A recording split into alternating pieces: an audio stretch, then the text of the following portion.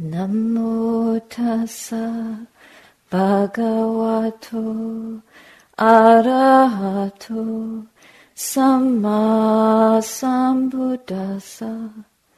Namo tassa bhagavato arahato samma sambuddhassa.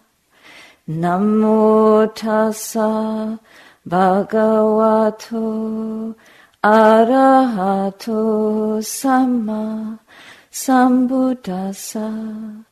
Buddhang dhammang sangham namasami.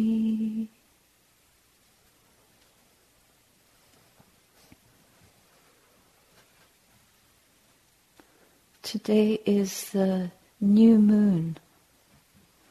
It is an auspicious day for monastics in particular, being the time that we gather to recite our rule, 311 rules for the bhikkhunis and 227 for the bhikkhus. You might wonder, how come we have more? It's a protection. The Buddha understood the differences require other forms of protection and ways of working with male nature, the female nature. They're different. And very wisely develops a system through insight and wisdom. It was the first time for many of us to gather together to recite the rule. A very uplifting experience and tremendous step forward in the evolution of the Bhikkhuni order for Theravada Buddhism, made possible through the generosity of this wonderful community here. Having taken or reestablished our vows and purified our minds, we return to the practice. And the practice is always right here. Whether we're alone or whether we're together, we have the benefit of a very strong container. We have specific rules. It's a bit like a train on tracks. A train easily goes through the countryside because these wonderful tracks have been laid down and the wheels are designed to fit right on those tracks. And it runs along, the train runs along through all kinds of terrain, but as long as it stays on the track, stays on track, it's going to arrive at its destination.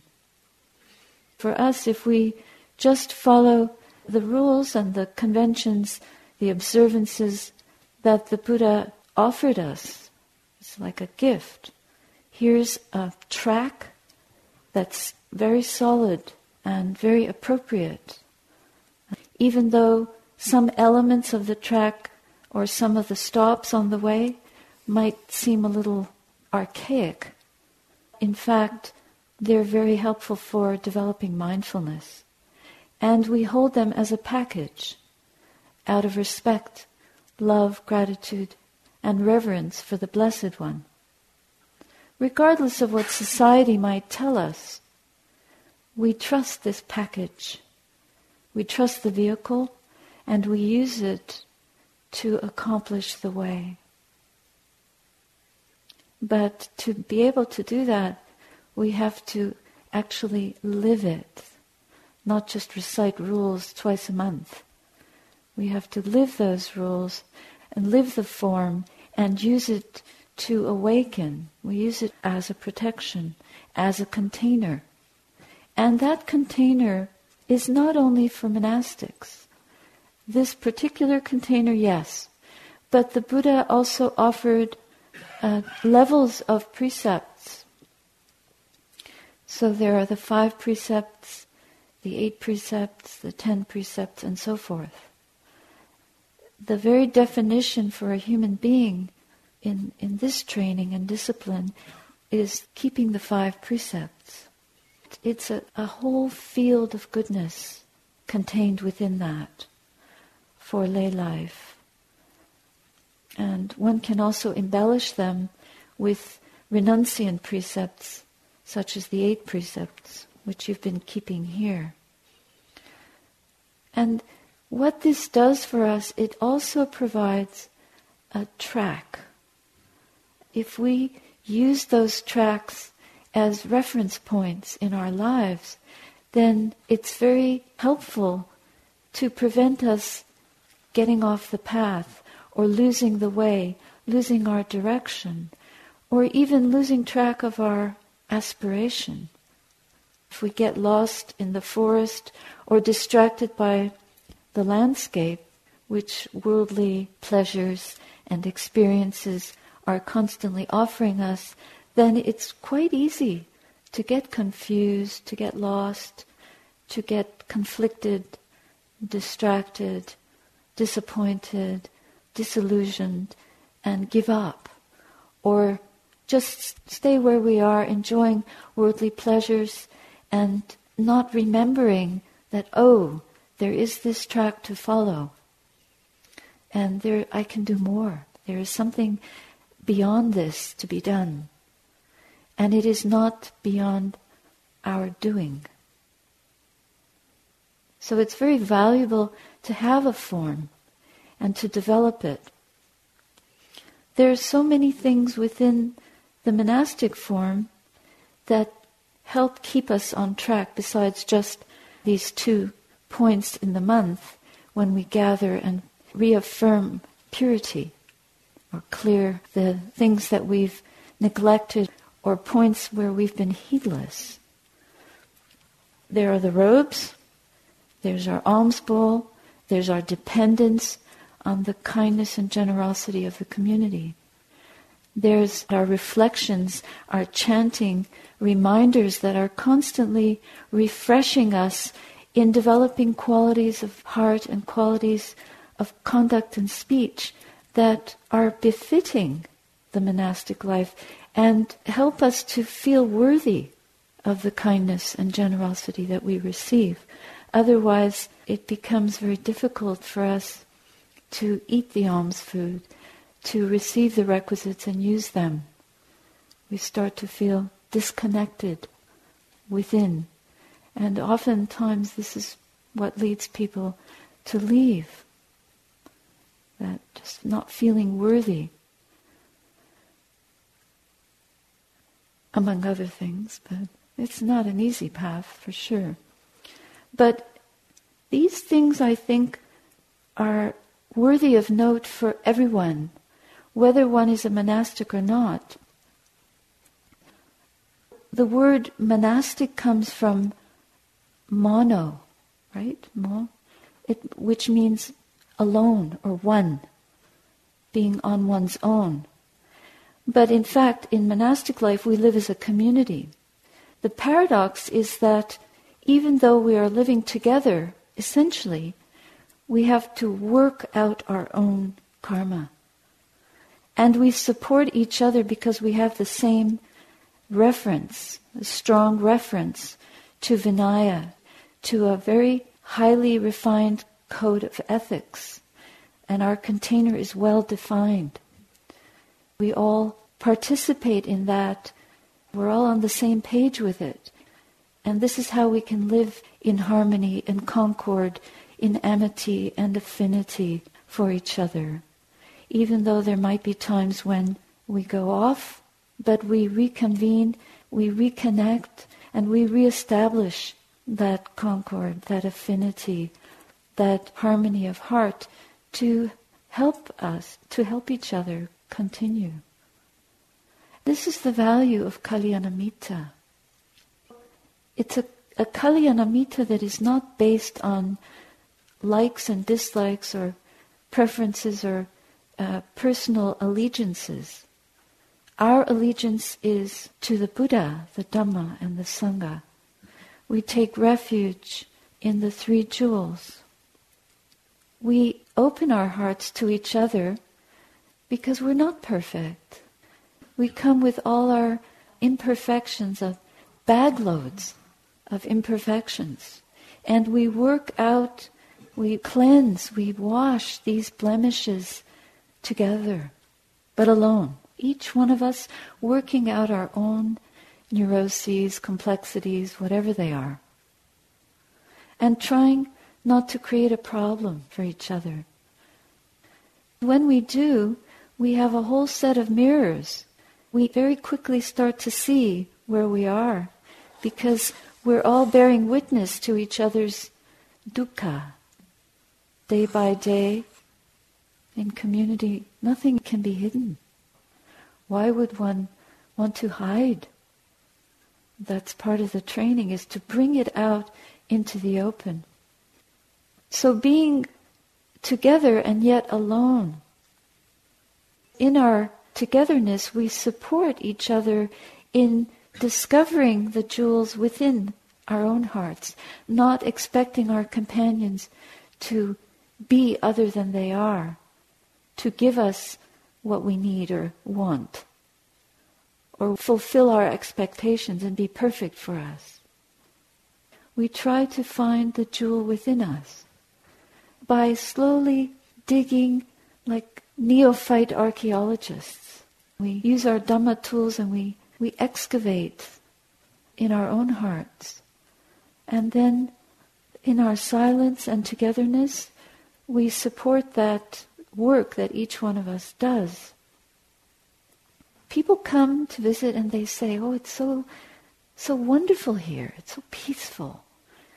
We might be really going through the hell realms in here. But we're doing it using the vehicle that we've been given, working out our own karma with virtue, mental cultivation, developing wise ways of seeing that and holding it, not upsetting everyone. And if we do, we wash our laundry together, so that each one of us alone, but also bringing it out in skillful ways so that we can clear it quickly and continue." And I think that's what people see. They don't see our dukkha, but they see the results of trying to work with the dukkha. There's a beauty and an energy, there's a kind of shininess that we might not even notice in ourselves, but other people feel it. I know when I come back to the monastery after being away and I walk through the gate, I feel it's such a wonderful feeling. And of course, there's a lot of work to be done, and there's a lot of stress too. And there's, as Ajahn Sucitto was describing, there are visitors coming and there are people wanting to leave, and there's problems. Sometimes it seems disjointed and awful, and sometimes it feels heavenly. But we have the ability to work things through because we trust the path, and we observe the arising of dukkha here, the arising and the cessation, day by day, moment by moment, and we see the results. We see the origin and the cessation, the origin, the arising and cessation, day by day, the impermanence of that dukkha. It helps to polish the mirrors. And by having the opportunity to look and reflect to each other the difficulties and the results of facing and encountering them and clearing, purifying. That's the Eightfold Path. In lay life, I know there are opportunities to work together in this way. One doesn't just have to have these kinds of in-depth retreat situations, but to find real kalyānamitta in daily life, that we can share the path, not just share our problems or our experiences in worldly ways, but to share practice and to share the obstacles, the delights and joys of practice, to share the blessings of the practice, and to support each other in the ways of goodness, in the ways of keeping precepts. How difficult it can be to really hold the container of keeping vows in daily life. But if we have friends who understand what we're doing and why we're doing it, then our strength doubles. We might have many, many friends, but how many of them can listen to the obstacles that we face, or understand and share our love of the path and our allegiance to this vehicle, this precious vehicle? One of the Venerable Sisters exclaimed how much she loves retreat. I was reflecting with her about when I was a young nun, I had the opportunity to spend some time at the Tangpulu Kabai monastery near Santa Cruz when Langtai Sayadaw was there. He was one of these legendary type of meditation masters from the Burmese tradition. He was in his early 90s when I met him, and he was a practitioner of sitter's practice for life, so he never lay down. He had that most kindly, gentle look in his eyes that could penetrate right through you. I felt very blessed to be in his presence. And while I was there, in those days there weren't nuns to be found, Westerners anyway. So I was looking for a monastery, and I heard about Ajahn Sumedho. And Ajahn Sumedho was teaching in Santa Rosa. So I asked Langtai Sayadaw, please may I go and be on retreat with Ajahn Sumedho? And he said, there's no such thing as retreat. I felt very disappointed because I really wanted to go and meet this great Western monk, and I knew there were nuns practicing with him. This was what I felt that I needed. But out of respect for this great meditation master, I felt that I couldn't go because he wasn't approving of it.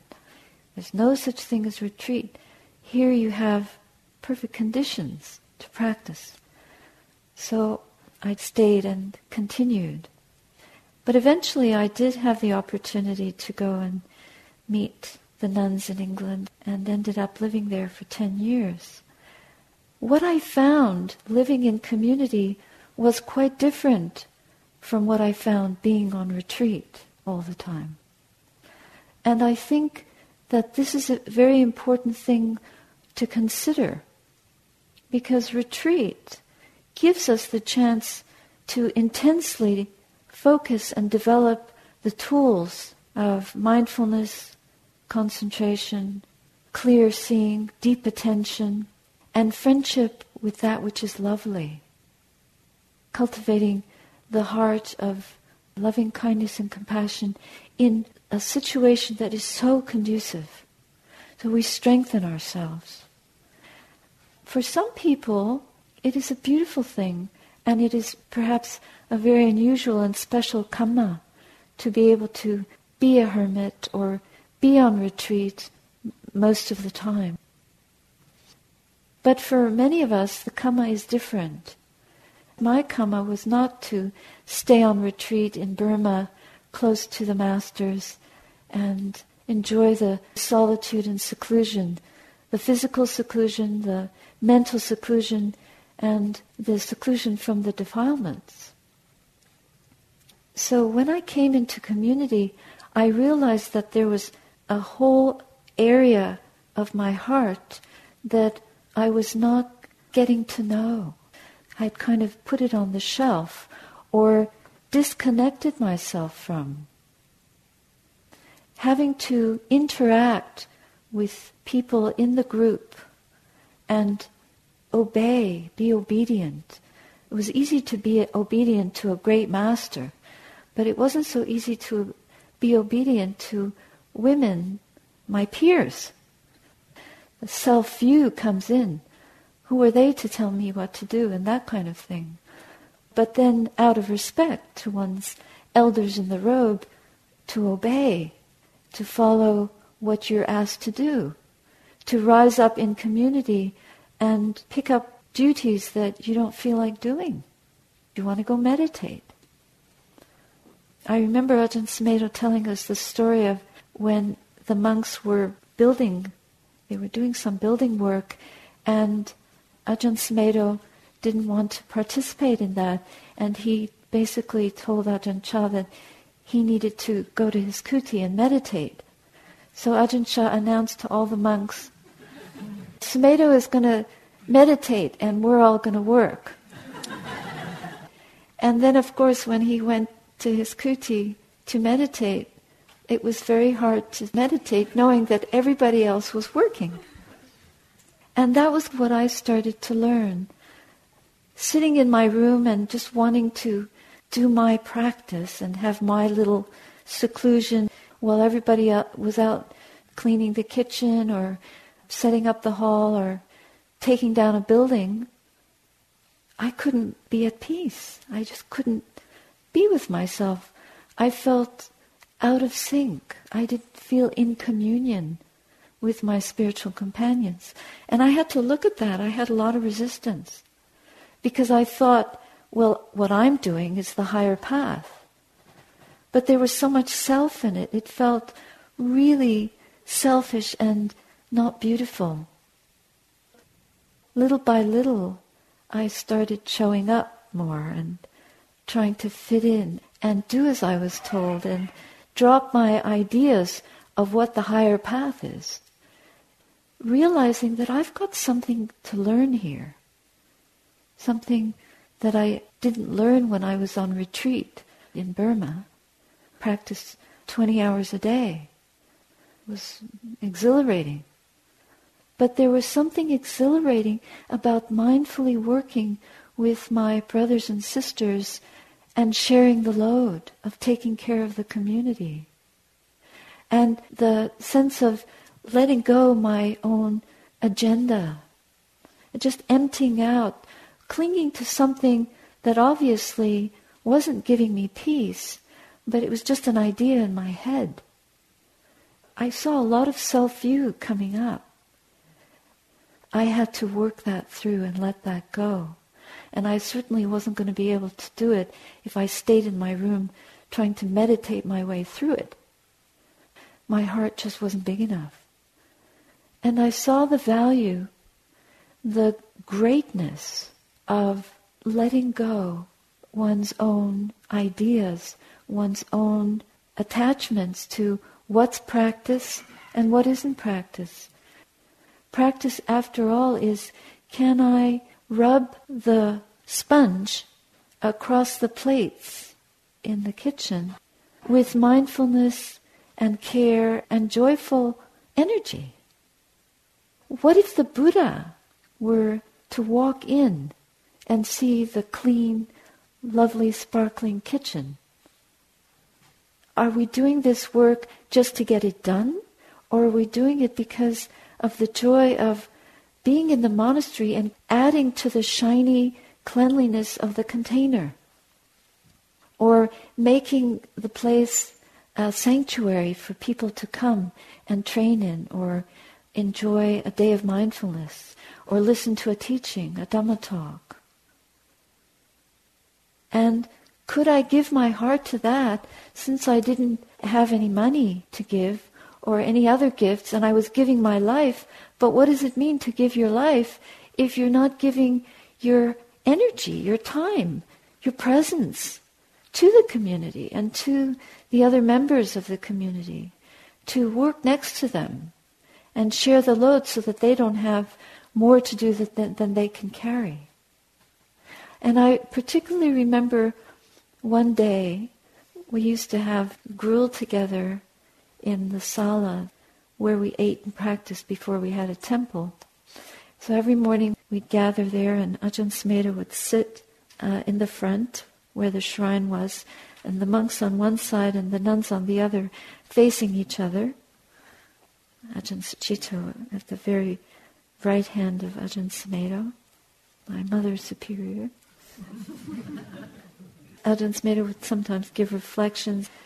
Then we would eat the gruel and the hot drink in the same mug. It was just the simplicity and the contentment with what was offered. And then at the end, there would be announcements. The work monk or nun would announce the jobs that were available.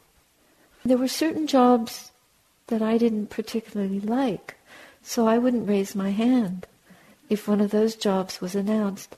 And there was one nun, she would say, "I'll do that. Let me. It always surprised me when she did that. And eventually, I started to realize, what a beautiful thing. Here I am sitting, hoping that I can find a job that I will like, and then I'll raise my hand. And the jobs that I like won't get taken by someone else. And there's somebody actually ready to do absolutely anything. And when no one's raising their hand, her hand is the first one up." And I used to pride myself on being the first one in the meditation hall every morning. I'll be the first one there. But I couldn't be the first one to pick up my hand to work. I would feel ashamed. What kind of generosity is that? And then Luang Po, Sumedho, would teach us the Eightfold Noble Path, but also Dana, Sila, Samadhi, Panya. Dana, generosity. Sila, virtue. Samadhi, mental cultivation. And then Panya, wisdom. And I thought, I'm in deep trouble here. Because what kind of wisdom am I going to cultivate if I don't have the generosity of that nun? It was Sister Kovida. So I started raising my hand. Didn't matter. I just thought, I'll try it out. No, I was nervous because I was so attached to meditation practice. That's how I'm going to purify my heart. But there was a whole area of holding that I didn't even realize was there. And I didn't have enough tools to let it go. But the community, just by example, was offering me these tools, and they were coming in a form that wasn't presented through the medium of retreat, where everything is laid on for you.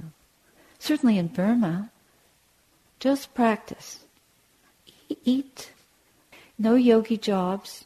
Everything is cleaned for you. You eat. Of course, you get sick a lot.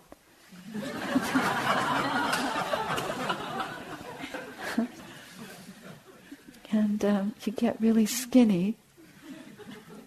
I remember there was one yogi that was so sick.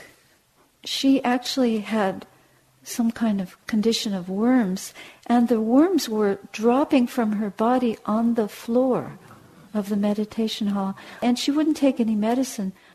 Finally, myself and one other yogi conspired to get medicine from town and corner her and get her to take this medicine because it was just so asubha. I'm the angry type. So I learned this because Sayadaw U Pandita once during an interview told me that I was the angry type, and I said, "No, I am not." I just didn't find the worms helpful.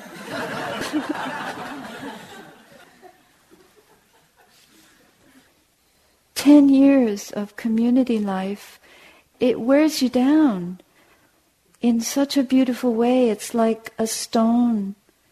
Ajahn Amaro often gave this comparison that you put these rough rocks into a little tumbler and you mix them and they become smooth. And that's just exactly what community life does. It has the effect, it's like a gentle, unwavering, and inexhaustible pressure that polishes and sands down your rough spots against your will. You don't want it, and it's persistent, unrelenting, and little by little you begin to see, this is really good for me. This really does polish away the things that I can't seem to get to with my good meditation practice, whatever that means. my views of my meditation practice. To develop right view, we really need our kalyānamittas around us, reflecting all those sharp bits over and over and over again, even to the point where we become frightened of them. But in a healthy way, it's the fear of acting from those places that are not beautiful, not wholesome, not skillful, not healthy. They shine the mirror in just the way when you drive your car, if you don't have a rear view mirror and side mirrors, how can you see the other vehicles safely enough to change lanes, to maneuver well on the path, on your road to where you're going? And on the path, on the Noble Eightfold Path, we need these noble mirrors to help us see on all sides, especially the sides where we don't want to look. We only look at the beautiful bits and have the exhilarating joy or peace that we want to hang on to. And we don't want to go back into the world with its chaos and confusion and cruelty and violence, where we feel we'll be violated. But if we can really get down to the nitty-gritty of our own inner violence, our own inner chaotic, neurotic, deflated, depressed, ancient hurts that just burden us unknowingly. We're not even aware. We only see the tip of the iceberg.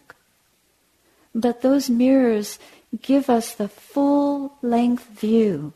This is what you present. This is what you are. Not you, but this is what we experience of you. Thanks a lot.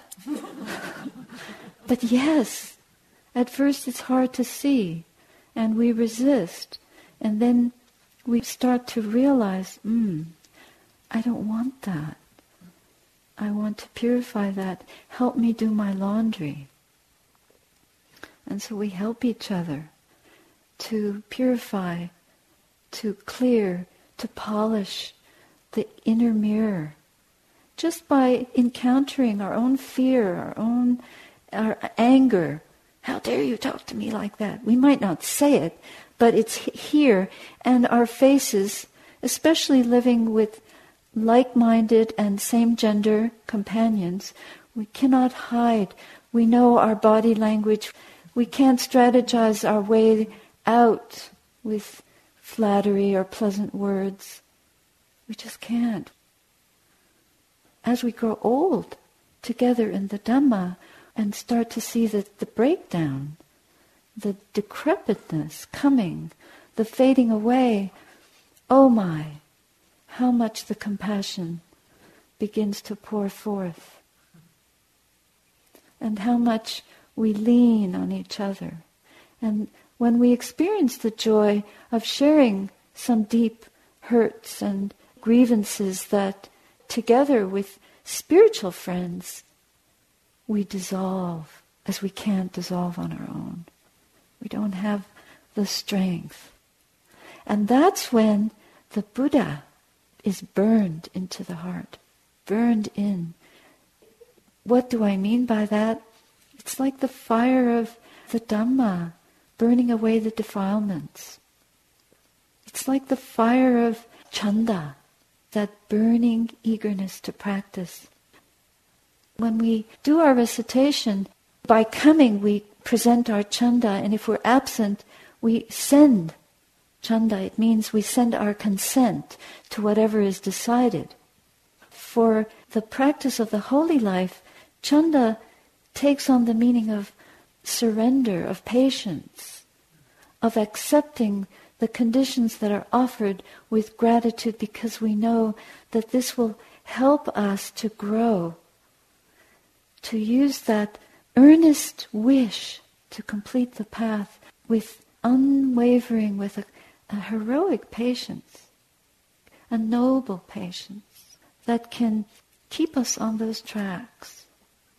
steady, tireless, enduring, compassionate, tolerant, obedient to that which supports us, humble, modest, contented, grateful. And we grow in that kind of virtue that becomes unblemished. We would not endanger it for anything. We see danger in the slightest fault. It doesn't mean we're perfect. Sure, we trip up, but they're on more minor points. We would not intentionally harm anyone, including ourselves. And this is the value of the mirror, the meditation practice, the clear seeing, clearing the way, allowing the mental faculties to develop and grow. And taking physical seclusion, this is kaya viveka, that we have here in retreat opportunities, so that we can develop citta viveka. We grow the faith, energy, mindfulness, concentration or unification of mind, and wisdom. And we grow the four right efforts of disbanding that which doesn't support us and gathering together the factors that do support us, that brighten our energy and strengthen it, that give us greater patience and endurance, stamina and resilience. We don't get trapped in fear. We start to understand and see the emptiness of those conditions, and we also don't take them personally. We understand that we come with a karmic load that can be slowly let go of. Understanding how to move towards the unconditioned. And then the mind becomes powerful, strong, bright, clear, confident. And our conviction supports us. We no longer believe in those intruders and imposters that invade our mental heart space. This space is for freedom. It's for us to experience the freedom from those imposters, not to keep handing that space over to them. And when we understand the process of how they get in and how to prevent them from taking that precious space, emptying out, doing the laundry, every moment of our lives, for as long as we have, and for the lives that may come. In this way, we win back the borders of our heart. But we have to have enough wisdom to know what will support us in this process. So the deep attention and the sensitivity are invaluable. But then we must rely on those kalyānamitta and seek them out. And use the precepts to ennoble our virtue and sustain it against the most fierce tempests of the world. Because we know these are precious tracks from which we do not want to veer. And they will help steer us forward. Fulfill that yearning, that aspiration. And this is not beyond our doing.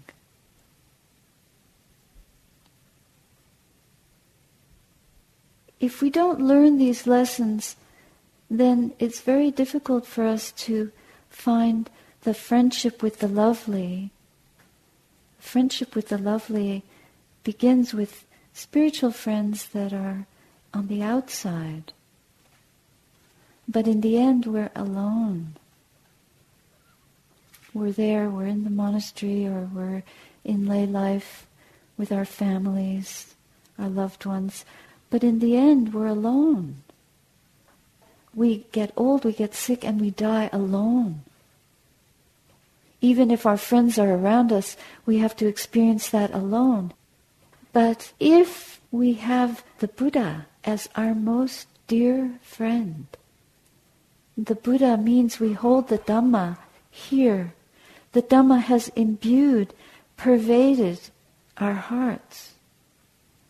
Then we're never alone. We have the Sangha here. This will be my support when this body falls apart. The Buddha is my refuge. The Dhamma is my refuge. The Sangha is my refuge. So these are the ways that by developing spiritual companionship, we need not fear being alone, because it does hold us. And the meaning of Dhamma is that which holds up. It comes from dhar. The root is holding up, being held up. The Dhamma upholds those who uphold the Dhamma. We must try to remember that which upholds us. To uphold the Dhamma here, whether we're alone or with spiritual friends, until we can really hold the Dhamma on our own, stay close to them, meet together, have a beautiful shrine in your home, have all the reminders you need. Take one day a week just for practice, or just for a kalyānamitta day. Come to Spirit Rock and do some work in the garden. I met someone in the garden on the very first day. She said, I'm a volunteer gardener. And she was picking off some parasite from the bushes, little by little, picking. Such a gentle work. And she was beaming. Incredible generosity of contributing to a field of goodness that supports other people's practice, not just our own. Then you develop a community that is a blessing for the whole world. And this holds us on the path now and in days and years to come. It's been really a joy for me, I'm sure for all of us, to share the Dhamma together. And I hope that you will take these blessings out and not feel that you're far away from these blessings, even if you're not in this space.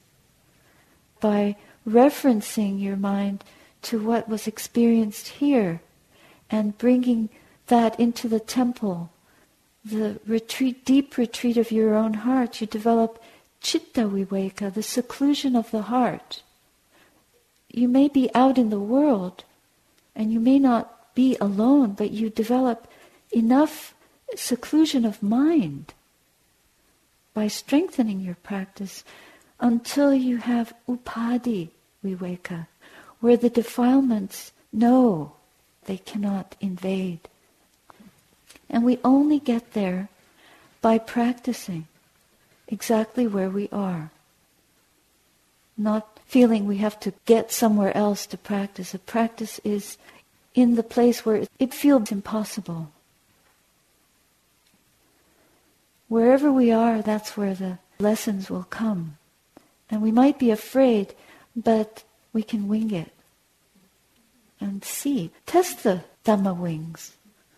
Try one, try the other. It might feel broken. We were talking about broken wing. I have to tell you about an amazing Canadian teenager named Terry Fox, who had cancer and had to have his leg amputated. And he was an athlete. Have you ever heard of a Terry Fox run? Anyone? Every Canadian knows about Terry Fox runs. So Terry Fox ran on one leg from the east coast of Canada almost across the whole country. I think he reached Sudbury or right across Ontario before the cancer returned. And then he died. And his aim was to raise money for cancer research because he had been so helped through his illness to get the strength to be able to run again with a prosthetic device. With one leg he ran. ran and ran and ran.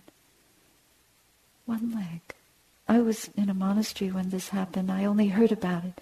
But I remember seeing a photograph of this wonderful young teenage kid running on one leg with a support team in a vehicle behind him with water and food for the journey.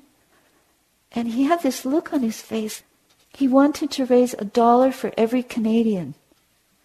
There were 28 million Canadians at that time, and he raised $28 million even while he was still alive. But since he died, the Terry Fox runs around the world have raised over $550 million for cancer research. Just from this one man's intention to help others to get well. Even though his body was like that.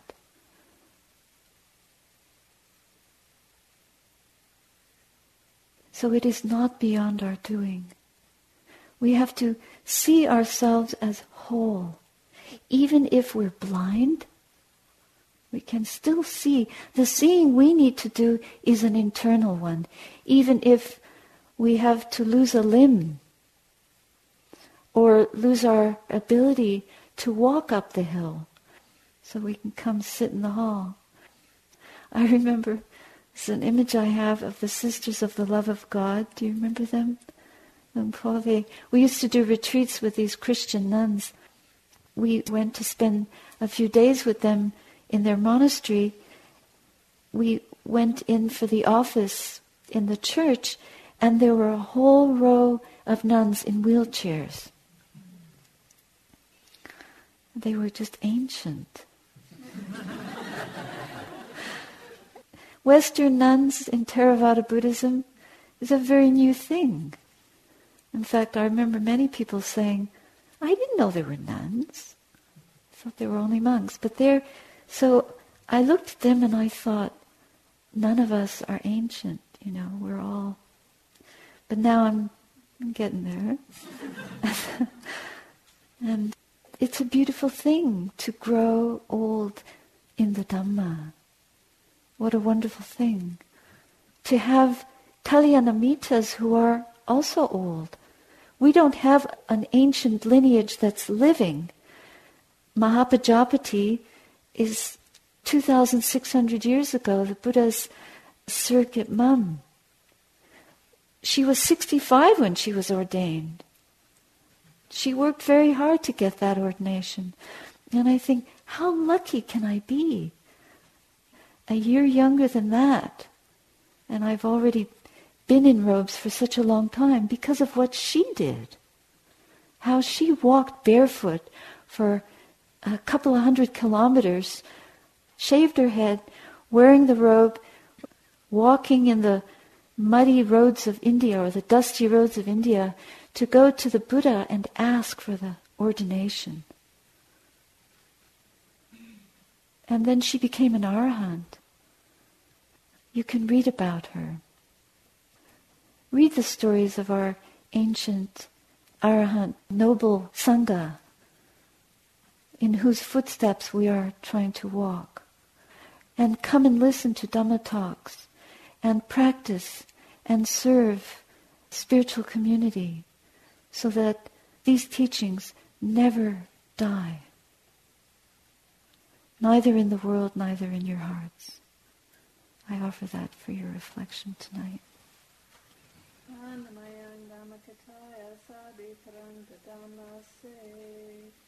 Dhamma